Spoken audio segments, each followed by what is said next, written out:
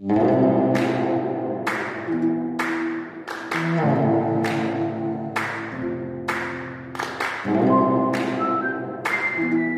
and welcome to the FilmPulse.net podcast. This is episode number 102. My name is Adam. With me today we have Kevin. How are you, Kevin? Shitty. Shitty? Yeah. I'm feeling pretty shitty. I'm just getting over an illness. I am in the midst of a polar vortex. Polar vortex. Have you ever been in a polar vortex? I heard about it. I heard you guys had freezing fog last I night. did not witness that. But Yeah, my dad was like, hey, you know what we had today? And I was like, what? He's like, freezing fog. I was like, I never heard of such a thing. yeah, this is one of those things that I'm sorry to get off the topic of like cinema and everything, but people that are against global warming because it's just a poor word choice is the fact that we're making up things. Like we're inventing things now. Like who ever heard of freezing fog? Yeah. And who ever heard of polar vortexes? I've never heard that term before. No. And aren't they going to start? Aren't they going to start naming the snowstorms now? Or have they already started doing that? Yeah. This one was Janus. This was Janus. You know it's pretty serious when they're naming them. Yes. When they're giving them names. Yeah. And I remember last year we were worried about a snowicane. A snowicane. We were worried about a snowicane. When was the last time you heard of a snowicane? Never. Because I just never. made this shit up, but it makes sense.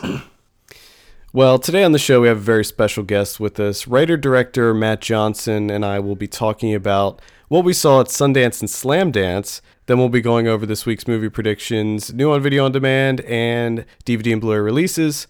Let's jump right into it and bring Matt in to talk about some of the best and maybe some of the not-so-best things at this year's Sundance and Slamdance film festivals. All right, let's talk about Sundance and Slamdance 2014. Matt Johnson, thank you so much for coming back on the show. How you doing, sir? Great. I'm loving it. I just got back, I think, like 2 days ago. Yeah, same here. So, real quickly, I wanted to mention The Dirties ended up on my top 10 of 2013, by the way. Yeah. Really? Yep. It's an honor. Thank you. It really made a big impact with me, so I was a huge fan. That's it's funny to me. Like that movie's so old now that when all the year-end lists were coming around and we were getting mentioned, I was like, oh wow, I forgot it was even this year.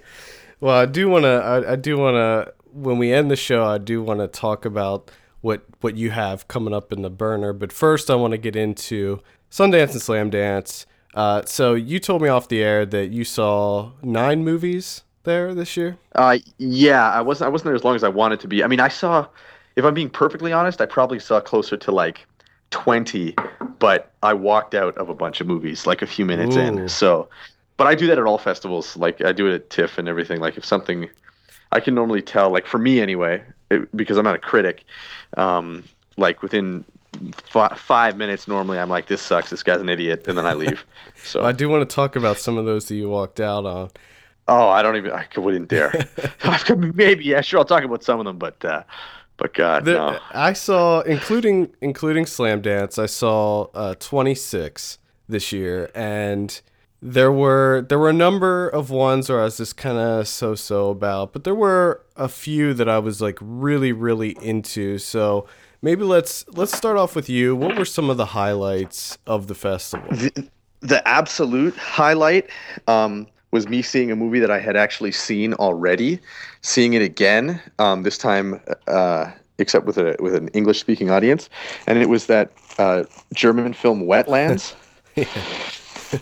When we opened in Locarno, I guess back in July is when we screened there. That was its world premiere, and like nobody was talking about it except for like some kids that we knew, and it was like the craziest thing I had ever seen. So this is a German film, and it's kind of a coming of age story about a girl who is kind of obsessed with bodily fluids. Except, you know what? You're going to walk into a trap, because I find when I've explained this movie to people, it sounds right away like some kind of horror shock movie, when in fact it's so far from that.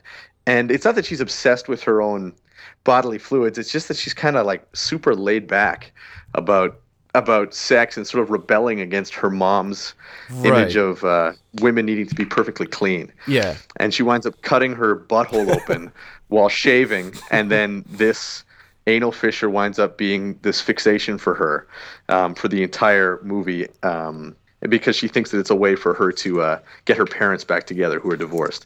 It's insane. Yeah, it is. It was definitely one of the highlights of the festival for me too, just because I don't think I've ever seen a movie as gross as Wetlands.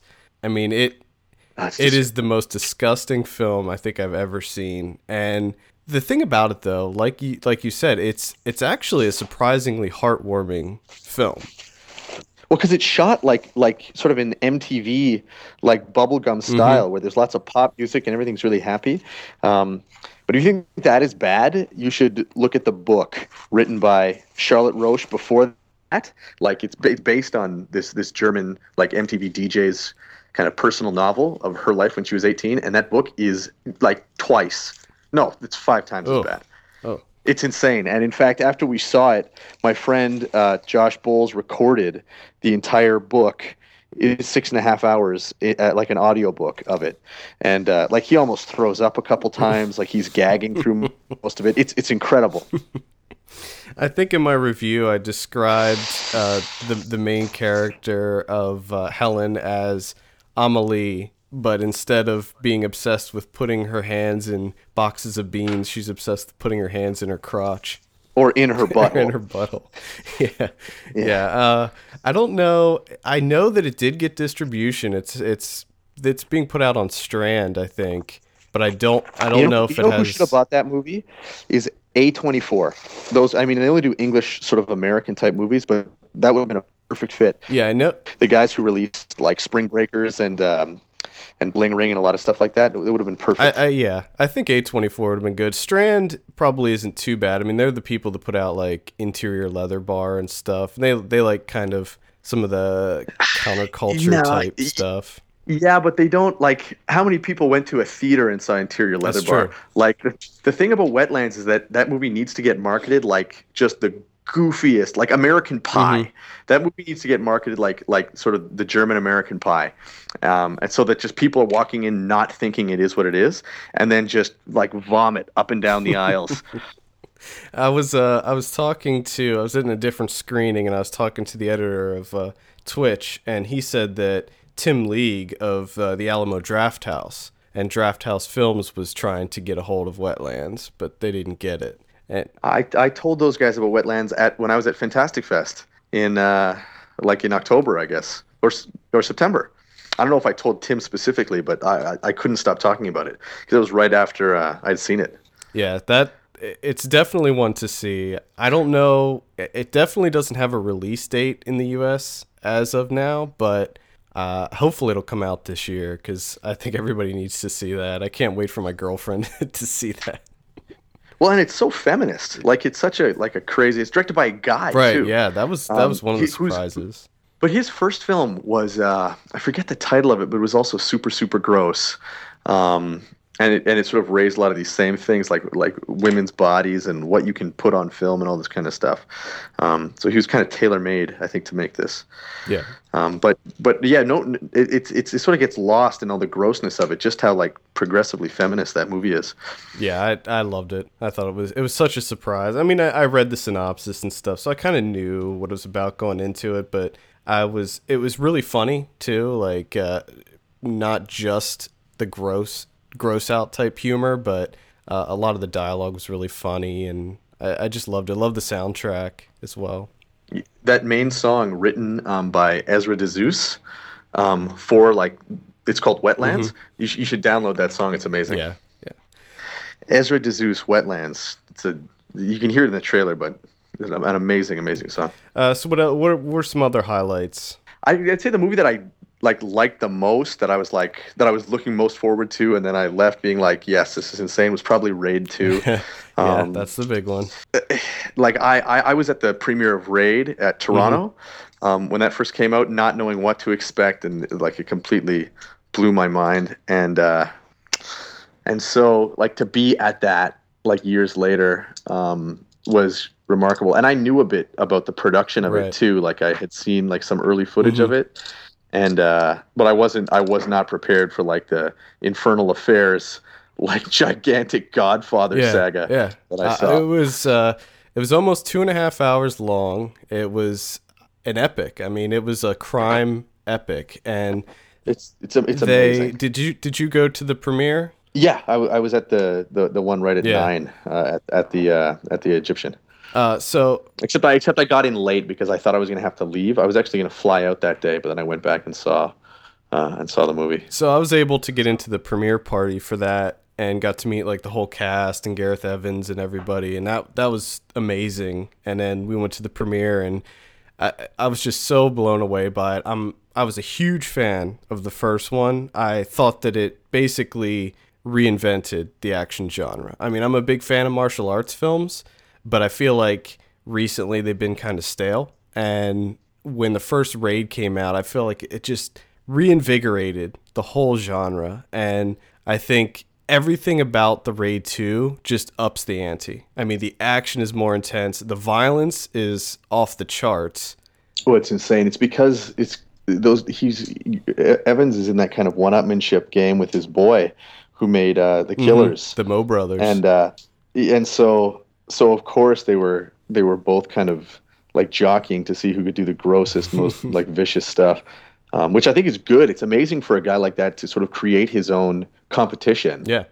Right? Like it's such a rare thing. And I think another good thing about the Raid 2 is that I have a feeling that other directors are going to start mimicking his style.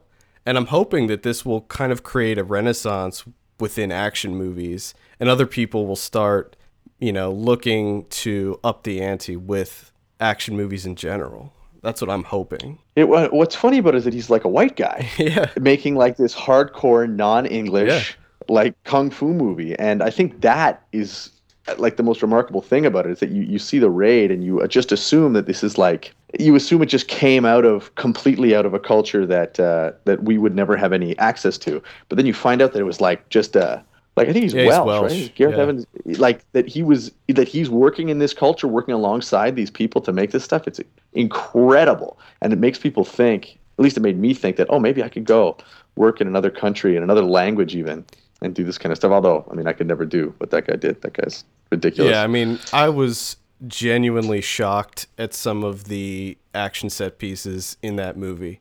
I was really surprised at how rich the story was, because with the first Raid, we didn't see that at all. There was almost no plot. It was really thin, and that was one of the things I liked about the first Raid was that they just throw you in, and it's like nonstop action. With this one, I think that there are actually more action scenes than in the first one, but since it's so much longer, he had a lot of time to develop an actual plot. And my friend watched the first Raid with no subtitles and said he had to Wikipedia one thing, but otherwise understood everything. I mean, it's the dialogue's very sparse in the first one. In this one, it's like a huge scoping story. You have these rival crime gangs. You have the Japanese mob coming in. There's like all these different factions and double crosses and things going on, and it's huge. And then on top of that, you have these really long action scenes. Like the prison riot scene was amazing. Very, very, very, very reminiscent of the first Raid as well. Like he wasn't completely abandoning that. I think he knew that he sort of was making a fan film in many ways. So a lot of what he was doing was very much like the set pieces and things like that. Like it's at once like paying homage to the first, but completely reinventing itself too. It's amazing. Yeah. And again, the violence is, I was shocked at some of the violence in the first one, and I was loving it. The violence in this one is so over the top and ridiculous. I mean, you have characters named Hammer Girl and Bat Boy, and it's just out of control. And the only thing that I'm a little worried about is him being able to get an R rating for this movie, because I don't see that happening. You know what? I think I was talking to somebody about this, and I think it's good. I think it's done basically. The movie's getting released in March, and I don't know enough about it, but I think the rating's actually going to be okay. I hope so. I mean, well, violence is almost never a problem with the ratings boards. It's true. Like, wetlands would never get released with an R rating. Yeah, never in a million years. When I was talking to the Twitch guy about it, we were kind of discussing how they're going to handle the rating of that, and I was like, they'll just put it out unrated. There's just no way.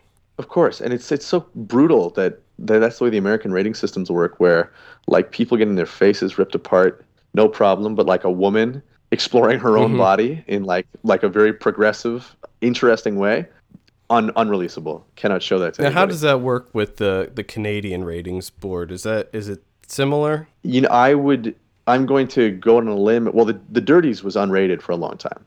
We had to release the Dirties unrated in theaters for the beginning, because we were worried that we were going to get an NC-17 rating. But since then, I think we've been rated like PG-13 by a lot of different places, and so it kind of bounces around. I know we definitely take our cues from the American system, but it's not as biblical. Oh, okay.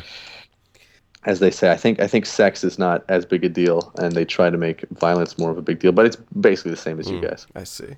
Another one that I was really impressed with was Adam Weingard's The Guest. Yeah, a lot of people were talking to me about that. In fact, that was the one Midnight Madness movie that I really wanted to see that I didn't get to.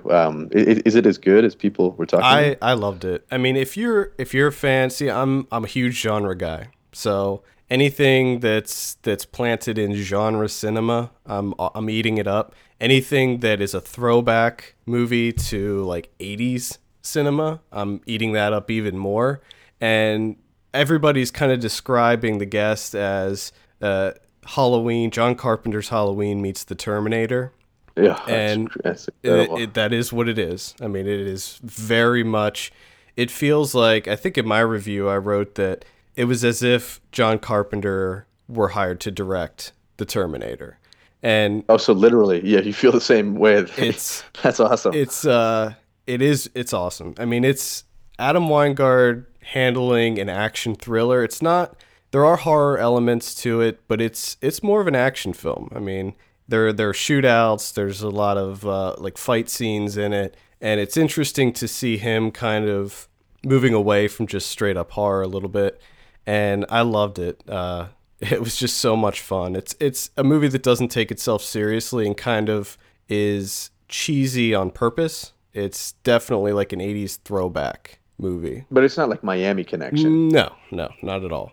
I mean, it's set in modern day, and it's got like this really great kind of 80s synth soundtrack, you know, like the electronic style soundtrack, which kind of propels it, and it's just great. I loved it. And the guy I think his name is Dan Stevens.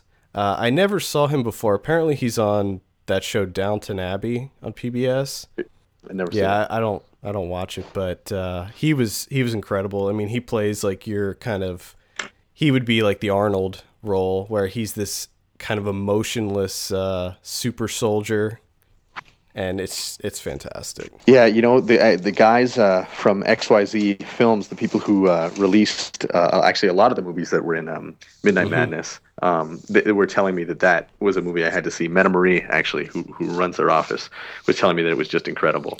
Yeah, so XYZ, they did The Raid 2, and they did Dead Snow 2, and which I didn't see. I wanted to see that. Did you see that? Oh, you should have seen it, man. Oh yeah. I mean, if you like Dead Snow, then you know that guy's story, right? Like, he makes Dead Snow, then gets completely fucked on Hansel and Gretel. Yeah. And then just goes back and says, all right, I'm making Dead Snow 2 in my own country. So like it is very much a return to form for that guy. Dead Snow has a bunch of American actors in it, though, right? Yeah, exactly. Is it in English or is it subtitled? Dead Snow 2? Yeah. Or have you not even seen Dead Snow? No, I saw Dead Snow, but I'm saying Dead Snow 2 has a bunch of American actors in it. Yeah, well, it's like he combined both both like all the things that he sort of learned going to make this movie in America with this. It's funny because like I remember when I first went in to go see Dead Snow, I was like, is this going to be like Iron Sky? Like, is this going to be like that level of cheesiness? And the fact that it's not is well, it's good. Well, the interesting thing about Dead Snow is that it's so self-referential as far as the different references that it makes with other horror movies and stuff like Evil Dead, and it's just I love the first one. Yeah. What else did you see that you liked? Whiplash. Yeah. Okay. I mean, I didn't get to see all of it, but that seems to be like the. It's funny. This Sundance, there wasn't like that one. There was no like Fruitvale Station. There was no like, this guy's gonna be huge. You gotta see this movie. But if there was one to talk about, it was definitely Whiplash. Whiplash was one of the surprises for me. Like I went into it, it screened the very first night, and I had a mild interest in it, but I didn't know a whole lot about it. I never saw the short film, so I was just kind of like, there was nothing else to see. So I went in and I loved it. I thought it was great. A very unconventional take on the whole music type film. Like, there's a lot of movies like this, where there's the promising young musical prodigy that's trying to be the best, and he has various obstacles and stuff. But the way that it's handled in this is a very adult way, and it's very entertaining. Great performances too by J.K. Simmons and Miles Teller. A lot of people are saying that this is going to be the movie that kind of shoots Miles Teller into superstardom. But people said that about his last movie too. I mean, that guy's just good in everything. Yeah. So yeah, he is, and I think that I don't remember it. I know that it did get picked up, but I don't remember who. It got bought day one, so yeah. I think as soon as it screened, it got bought. That one didn't get bought by A24. I know A24 bought Laggies and then Obvious Child. Did you see Obvious Child? I did, yeah. It's like a big episode of Girls, but not bad. No, I liked it. I thought it made me laugh a lot. I mean, when I watch comedies, the biggest thing I look for is, did it make me laugh? And how many of the jokes landed for me and how many didn't? And I thought that everything about the thing about Obvious Child was that I found Jenny Slate to be just so adorable in that movie. She reminded me of Sarah Silverman a lot. Yeah, and I loved her so much from Nick Kroll show. Like I was amazed that she had that role. So when I saw it, I was like, wait a minute, is that the girl from Nick Kroll show? This is crazy. And I thought she was unbelievable. Yeah, I liked that movie quite a bit. The other big one that a lot of people are talking about is Boyhood. Richard Linklater's Boyhood. Yeah, do you know Gabe Klinger at all? No, I don't think so. Gabe Klinger is the director who made Double Play, the Linklater documentary. Oh yeah. And he was the one who first sort of told me about it and how that movie was getting made, and I was like, that's ridiculous. Like, I don't understand how that could possibly work. And I only got to see the first transition between times, but I couldn't believe it. Like, I couldn't believe like what was happening. Like, if you don't know, it's a movie where like Linklater follows these same kids for 12 years. One of them is his daughter, and it's all like, it's not real time, but like it's the same actor over 12 years playing these roles.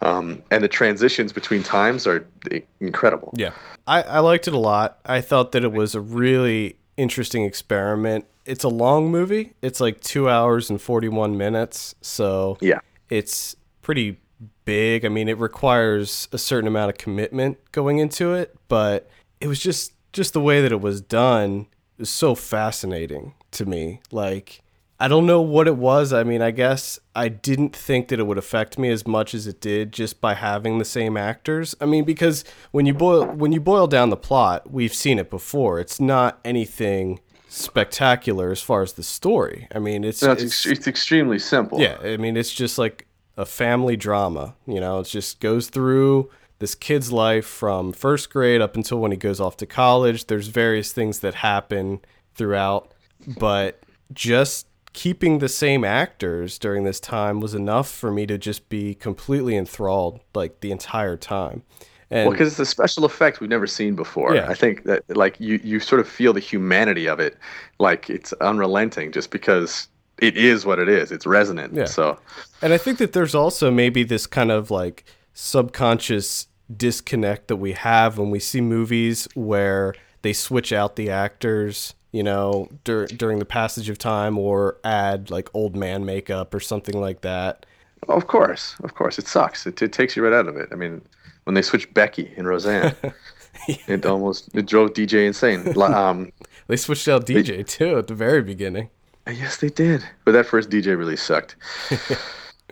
Yeah, and also wanted to mention that Ethan Hawke and Patricia Arquette are the parents in that as well. So you get to see them age over 12 years as well. Yeah, which nobody seems to really talk about. People keep talking about the kids, but it's like you also get to see Hawkman, like go 12 years. But I guess people were so used to that from watching like Before Midnight and stuff that it's like, oh yeah, no big deal.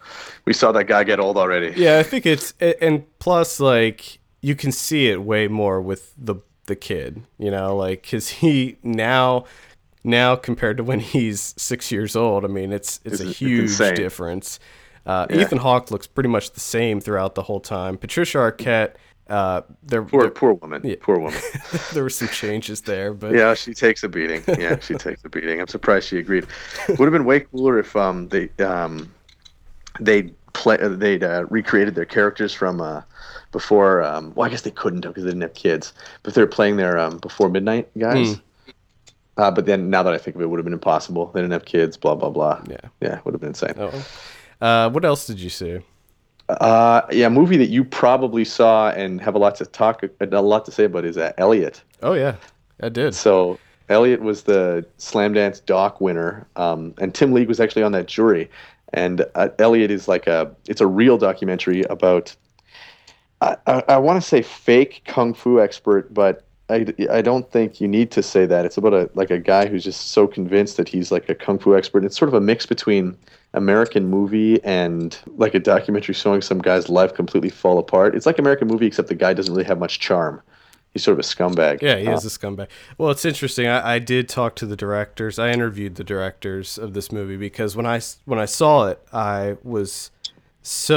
had so many questions about it that I was like, I got to talk to these guys. So I showed him an email and I was like, hey, I need to talk to you about this movie. So I interviewed him about it, and out of all the docs that I saw at both festivals, this was the one that interested me the most. Same. And this was the one that I've been kind of really getting behind and trying to get people to look this up.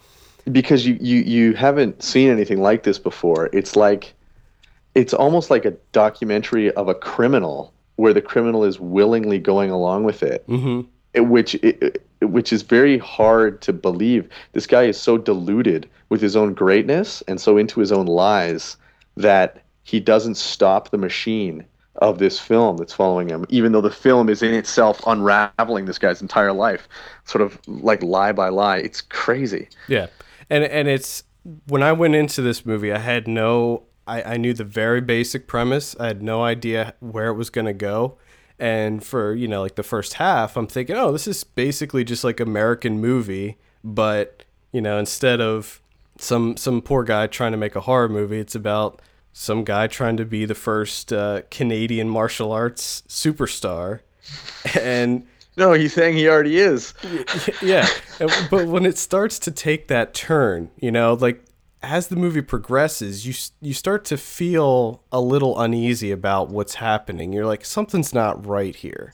And then at one point, it just takes a turn, and you're just like, holy shit, like what is going on here? And then it gets so surreal towards the end. You're just like, what the fuck is going on with that? Like the party scene is the one. And that was like the one thing I had to ask them about. I was like, what was going on with that party? What did they say? So they said that they had no idea what they were getting into. They just knew that Elliot was going to this party. They didn't know anything about it. They asked if they could tag along. He said, sure. They walked in, I guess, when he was already there, and they just saw what they saw. And they said that they were there for about 20 minutes before they actually decided to ask if they could start filming. and everybody said okay, that it was okay for them to film, so they just shot it, and then they left, and then what happened after that, which I don't want to talk about because that's like kind of a big spoiler, but they actually dropped Elliot off at his house, and then that's when the whole thing happened afterwards, which wasn't on camera. Well, it's crazy to say, like, a lot of the, without spoiling anything, a lot of the tension of this movie comes from the fact that Elliot, this, like, fake kung fu master, has a wife who is, like, so doting and so supportive and basically helping him achieve these insane, like, unachievable dreams. Mm-hmm. And he just, I mean, he doesn't pay her the respect she deserves, is sort of a big part of this film. Yeah, I mean, highly recommend Elliot. That was definitely one of the highlights. I think people are going to have a chance to see it. I think the fact that Tim League was on that jury and that film won makes me think that it's probably going to Fantastic Fest, which makes me think that it's, like, if they don't find distribution anywhere, there's a chance it could be a Draft House release. It seems like one that should get picked up to me. Like, out of all the Slamdance stuff I saw, that one seems like the big one that is most deserving of getting picked up. I mean, in docs or in both? Just in both. I mean, I don't mean to downplay anything else I saw at Slamdance. That was just the standout for me. And it's the most commercial. It has a lot going for it. Like, it has mm-hmm. a ton of stuff going for it that the other films, not that they didn't have it, but there's nothing where you were like, oh my God. I didn't see anything. Actually, at both festivals, as apart from the films that we've talked about here, where I like ran out and told people that they had to go see it. The Raid 2 was the one but I mean, everybody's gonna go see that anyway. That was one that I just told everybody, like, you got to see this as soon as you can. Blue Ruin is another one and that didn't premiere at Sundance, but you hadn't seen that before? No. How wicked is that? You probably love that movie. How wicked was it when he's just like staking out the old house, tons of guns, ready to blow mm-hmm. everybody away? Yeah, I loved it, and I was a big fan of Murder Party, that guy's previous film too. Yeah, me too. But I think this one is so far and away better than it. It's not even comparable. Oh yeah. What's cool about the story of that movie is that dude did so much. I mean, he was a DP before this, and he did so much of this stuff on his own. Like, although it seems like a massive, huge movie, it was basically a partnership between him and the actor, and they just kind of like plowed through it. I think in a lot of the scenes, it might have been just him and the actor, which is what's so crazy. Well, it was fantastic. I loved it. That comes out April 25th. So definitely recommend it. It's for fans of revenge movies. It's definitely one to check out. Yeah, Charlie Reff says it's his favorite like American movie. I don't want to misquote him, but he loves it. Yeah, I thought it was great. Were there any that you weren't too thrilled about? Now you said you had a lot of walkouts, but were there any ones that I wanted to be good and wound up being really bad? Yeah. The movie that I thought I was going to be like obsessed with and was just going to be like my kind of movie was Laggies. Like, just from reading about it, and it's the new Lynn Shelton one, right? Yeah, and I was a fan of her earlier movies, obviously, and I mean, her work has been getting more and more commercial, and I thought that this was just like the perfect recipe for me. Like, if you don't know, it's a woman in sort of her late 20s who sort of becomes friends with a teenage girl, and it's not like a weird or a fake friendship, it's like a real friendship, and she's totally regresses to being a teenager again, and like Keira Knightley is basically like hanging out with teenagers pretending to be a teenager, and that's kind of the movie. Mm-hmm. And I thought I was going to love this because it's basically like my life story, but I didn't. I was like, this is I thought the dialogue wasn't. I thought it suffered from acting problems. Did you see it? No, I didn't. I didn't see this one. It was Chloe Moretz was the girl, right? Yeah, the younger girl. It was Kick-Ass and Carrie. But that movie got bought for like $2 million by A24, so everybody's gonna get to see it. It'll have a release the same way the Spectacular Now did, where you can see it pretty much anywhere. I actually wasn't a big fan of Touchy Feely, her last movie, so neither was I. When I say like it's been taking a downward spiral since the first Hump Day. There were a couple that I wasn't like in love with. I actually didn't see any that made me want to walk out or just throw my hands in the air and say I'm done with this. I wasn't that into A Most Wanted Man, which was the Philip Seymour Hoffman one, based on the Le Carré novel. Oh yeah, okay. I mean, I didn't see it, and in fact, I didn't even hear about it before I got to the festival. Yeah, this played like I think maybe the second day of the festival or something. I just was not that into it. It's a very slow burn spy thriller. I didn't dislike it, but there was just nothing that really wowed me by it.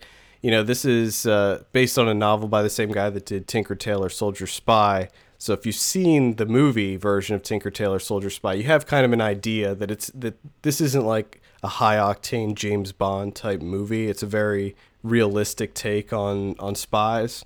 But for me, what Tinker Tailor had going for it was just the style, like the visual style. And that's what kept me entertained with that movie. Whereas this movie is very kind of colorless and drab.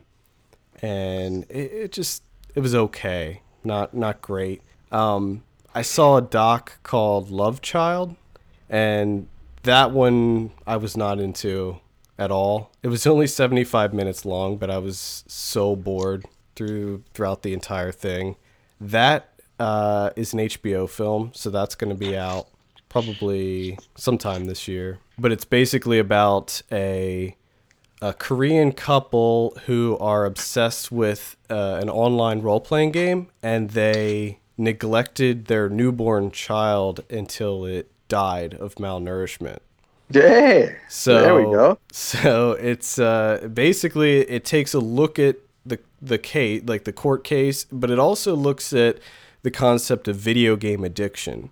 What was the game? It was League of Legends? No. It was called like It's called like Prius or something like that. It's like a Korean game? Yeah, like it's like a Korean MMO. It never. Yeah, okay. I don't think it came out in North America. Well, it must be good, man, if it killed a kid. The odd thing, kind of the ironic thing about the game is that part of the game is that you take care of a baby. Yeah, you get a child in the Yeah. game, and you have to raise it and take care of it. See, I played EverQuest like crazy when I was a kid, and so like already that's extremely interesting to me. Yeah, and I've always thought about that. I remember when I used to play Dota for like 14 hours at a time, and I'd think like, I wonder, man, if I had a wife or a kid. Yeah, and like, I mean, would I be able to do this? I think it's a real thing, and that's the thing that made me want to see this in the first place. Is that I'm also a gamer, and I know what it's like to just get completely wrapped up in these virtual worlds, and I think that they kind of look at it in a better way, in that show The Guild, that web series. Yeah, I mean, I've never seen it. But that's definitely not my thing.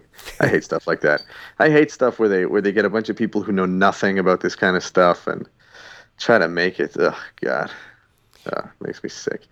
Well, the guild is they know what they're doing in that show, but a bit, but it's not. They broaden it. Yeah. They broaden it. Yeah, I think you're right. Another one that I saw that I liked quite a bit was Cooties. Did you see Cooties? Hey, no. In fact, but I mean, I can talk about it a bit because I did see like the first 15 minutes. I saw it like where things go insane at the beginning, if you know what I'm talking about. And so I saw it up to that point, and then I had to go. That wasn't a movie where I left because I thought it was bad. I just had to go. And what I heard from everybody is that what happens is, like, without spoiling anything, about 15 minutes in, like, the movie has this like crazy, almost like a climax, and then the movie kind of stays, is what I heard, at that same insane level the entire movie. Yeah, pretty much. It's so basically the premise is those processed chicken nuggets that they feed kids at school become tainted with some sort of virus that turns the children into these ravenous zombie creatures. It's like 28 Days Later a bit. Yeah. And amazing title.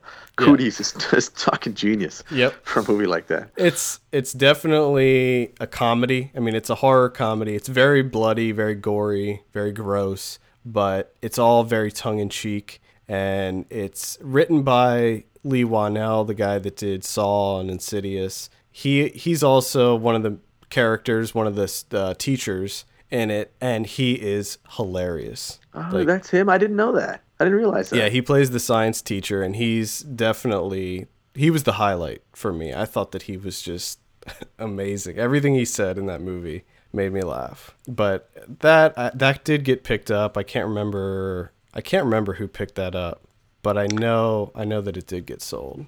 Lionsgate. Yeah, Lionsgate. I think I remember being at dinner and hearing that. Yeah, I know that they were circling, and I don't know if they went with it or not, but yeah, that one. In fact, I'm pretty sure that everything I saw got sold or was already sold by the time I saw it. Oh, see, that sucks, man. You got to see the stuff that I know. is never ever going to get sold, no matter what. Did you see? I mean, it's irrelevant. I don't know if you talked about it, but Borgman. No, I didn't. You haven't see seen that movie? I've been trying to see that movie for so long, and I can't get a copy of it or anything. Do you go to Fantastic Fest every year? No, I don't. I was gonna. Well, I don't know if I want to get into it, but this year I was either gonna go to Fantastic Fest or TIFF, and I decided to go to TIFF, and then I didn't get my press credentials. So yeah, big mistake, man. I didn't. I ended up not going to either. Fantastic Fest is going to screen all the good stuff that TIFF screened, and it's going to screen the foreign stuff that you will never ever see again. Like Borgman is a great example. Detective Downs is a movie that I think is only ever screened in America at Fantastic Fest. Like, it's crazy the stuff that they bring for that week. Yeah. But not to get off topic, but Borgman is just like, that is a movie you got to see. That movie's incredible. Yeah, I've really wanted to see that. Did it play at Sundance last year? Oh, where did it play? It played a ton of the fests last year, but I don't remember which one specifically. Yeah. I was surprised at how many movies were at Sundance that I had seen already, just going to film festivals all year. Mm-hmm. Like my favorite movies at the festival, Blue Ruin and Wetlands, were both movies that I'd seen at Locarno. Yeah, and they also had like Only Lovers Left Alive, the Jim Jarmusch one. Did you see that movie? No, I didn't see it. Oh, it's awful. Oh my god. Yeah, see, I was gonna. It was on my schedule, and then I ended up going to see something else because I was like, all right, I think it's coming out like in March or April anyway. Oh, it's so brutal. It's just Jim Jarmusch trying to explain what cool people are like. It's pathetic. It's like that a 50-year-old guy is trying to teach a bunch of young people how to be cool. It's insanely bad. He's a really hit or miss guy for me. Like, Limits of Control, which I think was his last one, I hated. So I'd say his best work is as the hot dog guy in Sling Blade. I liked Ghost Dog, Way of the Samurai. Yeah, of course. I'm just kidding. His early stuff's amazing. But you gotta love that Sling Blade guy. Yeah, of course. Wish I Was Here is another big one. The Zach Braff one. That's. Did you see it? Yeah, I did. I saw it. People, I only heard bad stuff, but I'm willing to give it the benefit of the doubt. I don't think you'll like it. I don't know. But here's the thing. I was into it. I can see why people wouldn't like it because there's already kind of a subset of critics and people that will hate it going into it just because it's Zach Braff and it's this Kickstarter thing and all of this stuff. So I think that there's a lot of preconceived notions about it already, but it also is very melodramatic. It's very heavy-handed, and it's very kind of emotionally manipulative. I mean, it's very much like Garden State. It's designed to make you cry. Yeah. And but that being said, I was a big fan of Garden State, and I was actually a pretty big fan of this one too. Like, I was buying into it. Like, I bought into the ridiculousness of it. Who's the chick in it? It's Kate Hudson plays his wife.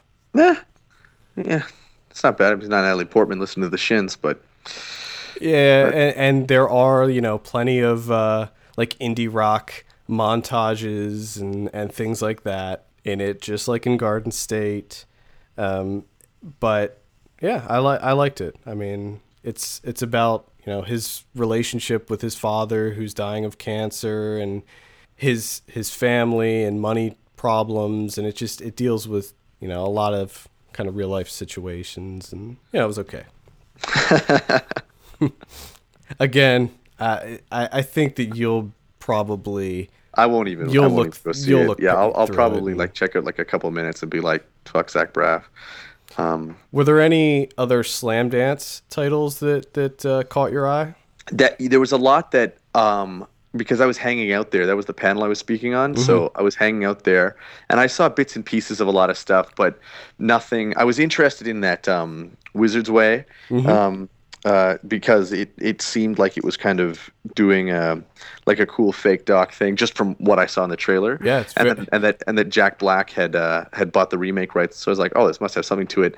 But I mean, it wasn't for me at all. Like I didn't think that it wasn't blowing my mind enough for me to really get into it. It's funny. I thought that it was very funny, but I think a lot of people are going to have a hard time getting past the extremely low quality nature of the movie. I mean, it's like shot on like video or something, like they use like an old camcorder or something. Yeah, they're British. I think they shot on VHS, maybe. I actually think that's one of the better parts of the film. I just think that those main guys are just kind of like hateable a bit. Well, they don't try to make you like them. I mean the filmmakers. And that's the whole thing. Like if you watch it, they kind of get their comeuppance at the end, and things begin to kind of take a turn. But it's also kind of a statement about documentary filmmaking, because they eventually start to manipulate their subjects. And it's like, I kind of looked at it as almost a blueprint on how to not make a documentary. Right. So, like it's their joke on how to not make a fake document or not make a documentary. Yeah. I mean, it's kind of a layered movie, and I liked it a lot. I kind of appreciated it. I didn't think that all the humor landed for me, but overall I thought it was an interesting concept. I think I gave it like a 7 out of 10 in my review or something. That's a great rating. And I'm not trying to say the movie's terrible. I just didn't give it a chance, because movies, especially dealing in that world of like fake documentaries, and like the acting in them needs to be so good for me to buy into it, and it wasn't enough. But I think everybody's going to get to see the Jack Black remake of this, so that will be interesting. Hopefully they pick, maybe I don't know. They got. Oh no, it'll be great. Yeah, maybe. I saw The Republic of Rick at Slamdance. Everybody told me that movie was wicked. I wasn't that into it. That's another fake doc. Oh, it is? Yeah, but and they shoot on beta, right? Yeah. Which, well, for most of it, because the movie takes place in like the late 90s, like I think 98. But at the very end, they jump forward to now, and that's shot like on high def digital. But that's just like the very end, they switch. But for the most part, yeah, it's on this really shitty looking video, and it's got like the 4:3 aspect ratio and looks terrible. I love stuff like that. I heard that the acting in it is amazing. Is that not true? I didn't find it to be amazing at all. Damn it. Yeah, see, I thought some of it was good, but it was too goofy for me. Like, oh, really? Everybody was just this kind of caricature of a stereotype, like there was like the super religious, Christians, and then there were like the gun-toting right-wing rednecks, and they're all playing a role. I talked to the director before it screened, and he seemed like a cool guy, very nice guy. But I didn't get to see any of it, sadly. It had potential, but it didn't wow me or anything. Bummer. Yeah. I want to quickly mention just a couple other Sundance movies. Listen Up, Philip, the latest by Alex Ross Perry. ARP, that guy's the man. I met him in Sarasota, and very, very cool guy. I was a huge fan of The Color Wheel, and I don't know if I liked Listen Up, Philip more or less, maybe on the same level, but I was a big fan of it. It was one of those movies that I had to sit with for a little bit in order to really kind of appreciate it or even get what he was going for, because the Jason Schwartzman plays the main character, and we spend time with him for like maybe the first third, and then in the middle of the movie, he disappears. Yeah. And he's gone until the end. And at first, I was like, I don't really understand why he did that. Like, Schwartzman was busy. I kind of got that he was trying to show how this character affected the lives of these two other people that we then spent time with. But I didn't feel like it needed to be that long. But then later, I went back and I read about I read an interview with him about that, and it kind of made sense to me all of a sudden. So, well, that dude is smart as hell. So, yeah. I mean, like you can assume that at the very least he knows exactly why he's doing it. Yeah. I also want to give a shout out to What We Do in the Shadows, Jermaine Clement and Taika Waititi's Yeah, I heard about that latest. too. Everybody was telling me that I had to see that. But I heard that there's that the plot is sort of meandering, but that the movie's actually hysterical. Yeah, I mean, it's another mockumentary about a group of vampires that are flatmates in New Zealand, and it's hilarious. I mean, I loved it. I thought it was absolutely hilarious. So, any other ones that you want to talk about? I mean, nothing that I want to bring up. No, I mean the big ones we talked about. I mean, those were. I thought that Sundance and Slamdance this year. There wasn't not that there wasn't like a huge buzz about movies, but there wasn't that kind of like live or die feeling that I've had before. Being there, where you're just like, oh my god, movies are incredible. Life is so great. It was amazing programming at both festivals, but there weren't those like couple films where you're just like, oh, insane. Yeah. Overall I thought it was good. There wasn't anything that just blew me out of the water, but at the same time there wasn't anything that I absolutely despised either.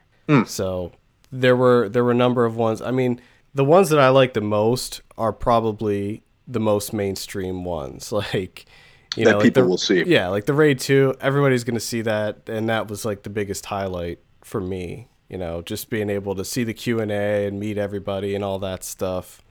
So for me, that was like the highlight, but there were a lot of other ones too, like Hellion. I was a big fan of Kat Chandler's movie with Aaron Paul, and there were some other ones like I went to see Life Itself, the Ebert documentary, and I went to the press and industry screening of that, and that was a really interesting experience because I'm in a theater full of other critics, and it was just this kind of sense of camaraderie with it, and it proved to be really really powerful experience. So that was kind of amazing to be there for that.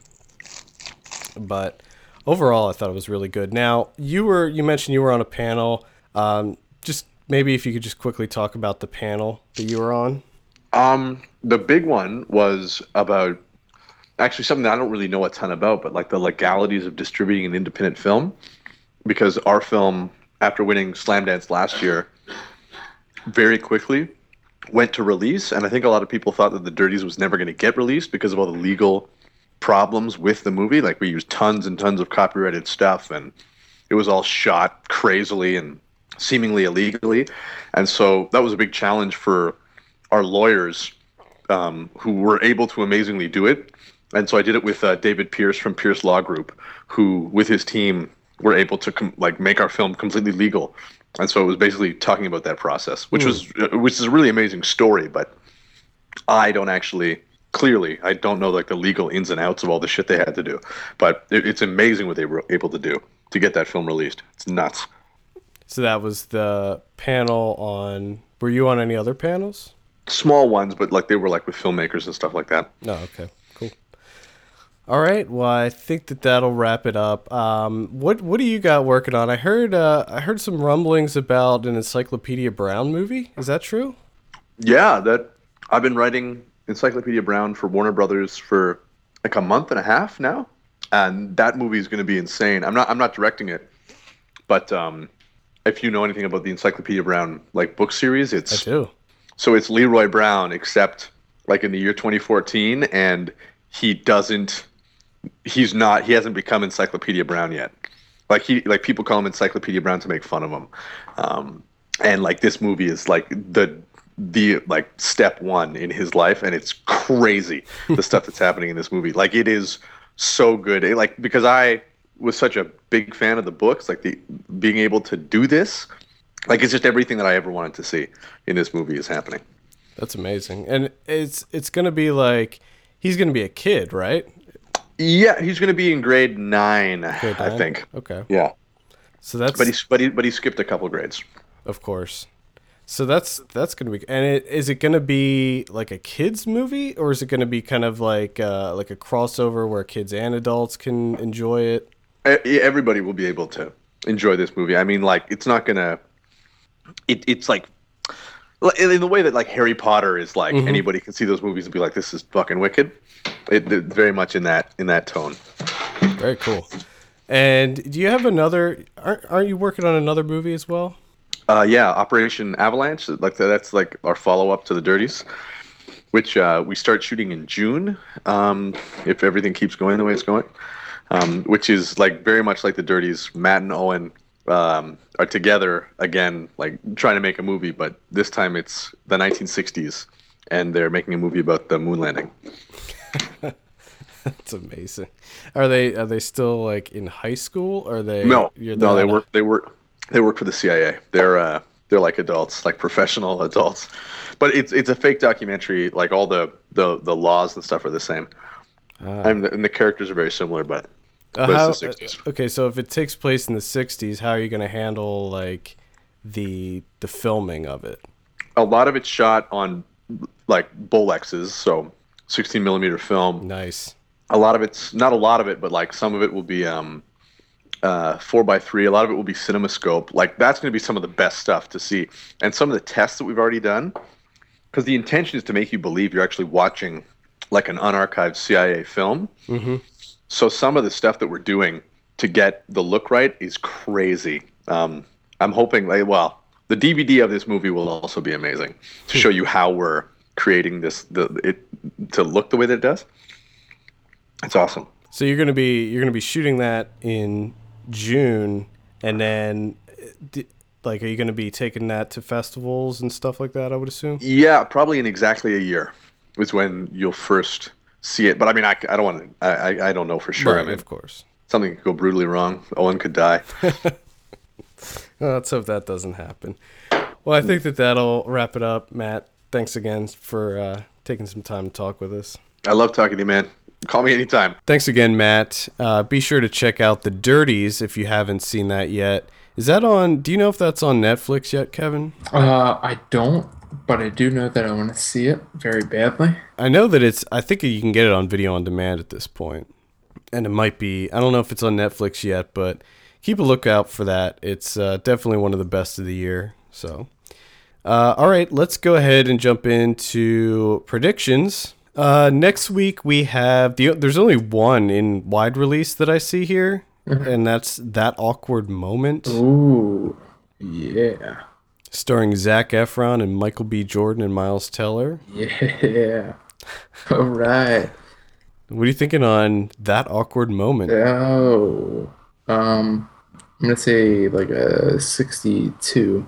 62. Okay, I'm gonna say that it's not gonna be nearly that good. I'm gonna say 50. Okay. Oh, me and my wife were talking about this the other day. You know how we always talk about January being the dumping ground, like the graveyard of films. Yeah. Do you sort of feel bad for Kevin Hart right now? Because he's owning January? Yeah, I feel bad for him. I feel worse that the fact that Ride Along got like a 17%. It's been nothing but Kevin Hart films so far this year. I'm just like, poor guy. Yeah, I feel bad for him because I do like him, but I think he just needs to find his niche. Well, I think find his place. I think we talked about it before. He's good at small doses. Yeah, I loved him in This Is the End. I thought he was hilarious. He was amazing. This is the end. Limited release. We have Labor Day. Oh God. Which, it's funny because Oh. I remember you mentioned the trailer. This was a few episodes back, and you asked me about the trailer, and I was like, "Oh, it looked fine." I didn't realize that there was another trailer. So I saw one trailer, and then I saw the trailer that you were referring to. So you saw and I was like, "Oh my god, that is horrible." the peach pie? Yeah. Peach pie. I can't Yep. I can't look at peach pie the same way. Like this ruined peach pie for me. It almost ruined peaches for me completely. That's a shame. Yeah, I love peaches. I'm a pretty big fan of peaches myself, so Yeah. I'll probably be avoiding Labor Day, but I think that's getting a limited release next week. Might get a wide release. I don't know. It looks like a poor man's version of Ghost. It looks like it's based on a Nicholas Sparks novel to me. I think it's what's her name? Mansfield. I can't remember her first name. Joyce. Oh, or maybe. Something. I don't know. But man, I knew Reitman was a piece of shit, and he just solidified that for me. I don't 100% agree with that, but I do 100% agree with that. I still like some of his other stuff. There you But go. Also in limited release is Tim's Vermeer, which I want to see. That's the Penn and Teller documentary Okay. about the guy trying to recreate the Vermeer painting. Yeah, don't do that. Well, have you read anything about this? It looks really interesting. I do like stories about like people that try and recreate pieces of art. Because I'm always it's not interested in about that. it's not about like him doing. It's about the technique. Yeah. It's about him trying to figure out how they did this back in the day. Yeah. And he tries to mimic that. And it looks really interesting. There's another artist that does that. Odd Nerdum. He does where the paints that he uses are actually like handcrafted paints that they used to use back in the day, where you would take like pigments and mix it, and that shit's always interesting to me. That's cool. We also have 12 O'Clock Boys coming out in limited release. Oh yeah, I don't know if that's going to get an on-demand release at the same time. it should. I don't think Why, it should, why but wouldn't I you?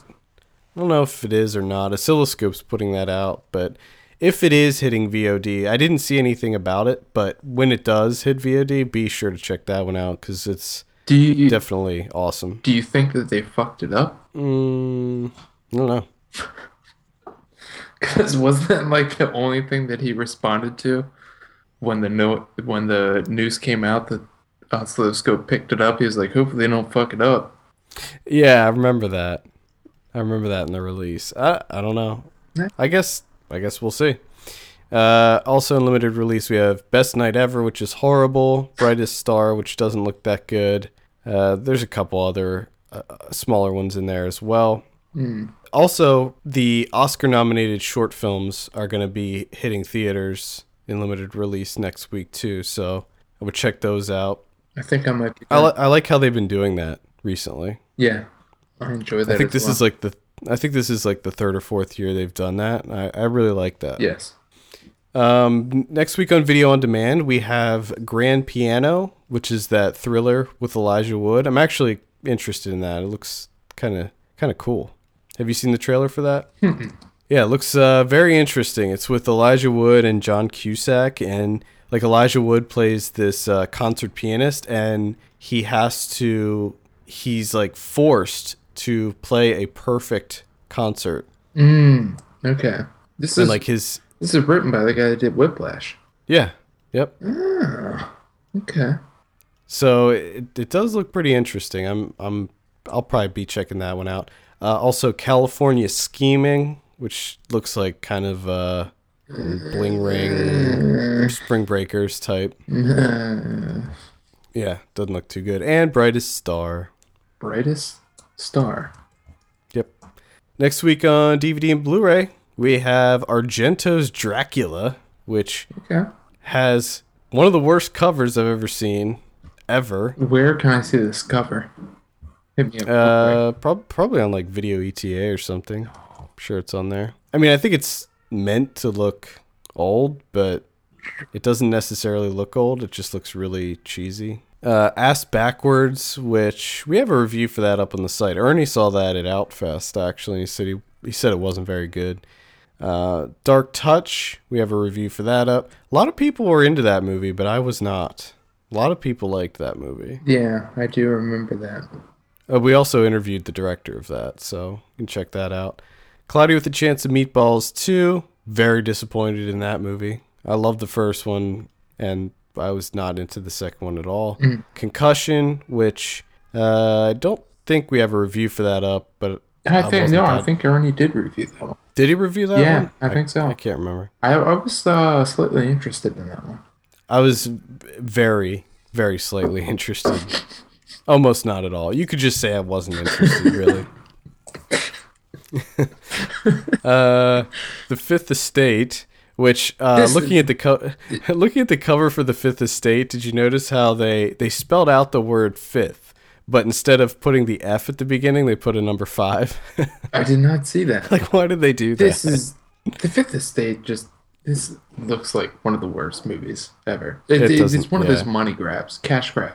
Like, hey, we're on top of events. We're with it. Yeah, it's so fucking stupid. Are you kidding me?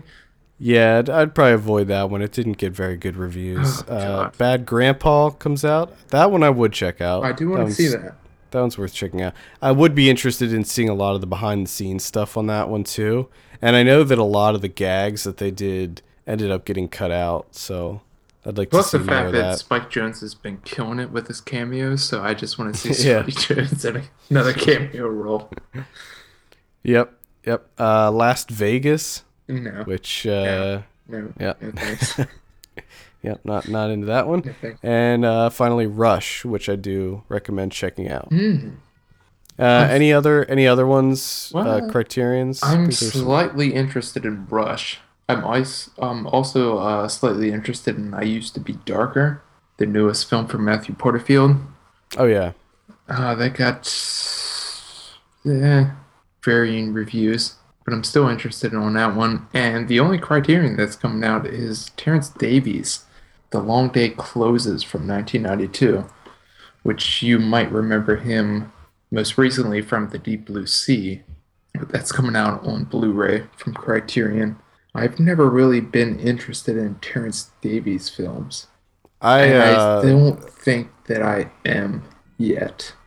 No, I'm not interested. I remember I put on Deep Blue Sea and I turned it off because I was so bored. Yeah, I think that's Play Instant. Yeah, it was just one of those that I don't know. I wasn't in the right mindset for it. Yeah, I don't think I'll ever be in the right mindset for Terrence Davies because they look boring. Yep. All right, well, I think that'll wrap it up. Next week, there's nothing coming out, so we'll probably just talk about the Oscars, I would imagine, because we haven't done that yet. No, we haven't. So we'll probably do... We didn't even get to talk about the Golden Globes. No, we didn't. Oh. So we'll probably go over some awards stuff, talk about the Oscar noms and what we think, and maybe we'll even go over some predictions for that. Can I say one thing about the Golden Globes? Just one. Sure. Jennifer Lawrence, are you fucking kidding me? You're gonna give her an award for that? You gotta. That's fucking atrocious. I've become so God, disenchanted with the awards. Like I don't even want to bother. Like I feel like it's too much effort to even just talk about. Well, the funny thing is like I'm almost coming over to the Golden Globe side. Like I feel as though they have more. Well, I think in the end, more sense than the Oscars do. I think in the end, well, one thing that the Golden Globes, I don't want to get too much into it, but one thing that the Golden Globes has that I think the Oscars should have is separate categories for drama and comedy. That's one thing that I think that they should do with the Oscars. If you do it right. Yeah, like I think this year, when you look at the drama category nominees for the Golden Globes, as opposed to the comedy, I found the comedy ones to be the better movies. Because the problem with the Golden Globes is if there's a film with like one or two jokes in it, they're like comedy. Throw it in the comedy section. It's like I don't know if it's really a comedy, dude. Are you sure? I mean, there's always going to be some sort of weird gray area like that. Like, I think a lot of people could argue about American Hustle being a comedy, Her being a comedy, and Inside Llewyn Davis, and all those. Which, by the way, what did you think? Did you see Saturday Night Live? No, I didn't. Don't tell me. Jonah Hill. I'm gonna watch it later. Jonah Hill does a Her parody. I heard about it, but I didn't see it yet. I'm gonna watch it today. The thing about it is, it to a certain extent, it's better. It's just it's called Me instead of Her, and just the way that they do it. I wish that was the film. Even though I loved Her, I would. Me makes more sense. Yeah, I'm gonna watch that today, so I'm looking forward to it.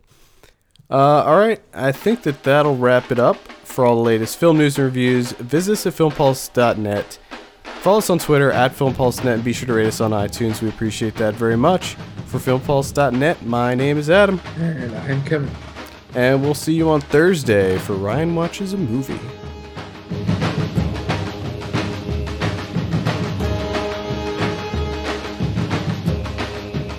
Well, I'm accustomed to receiving your bride. Or maybe I'm a dog who's lost his pride. I don't expect to be treated like a fool no more.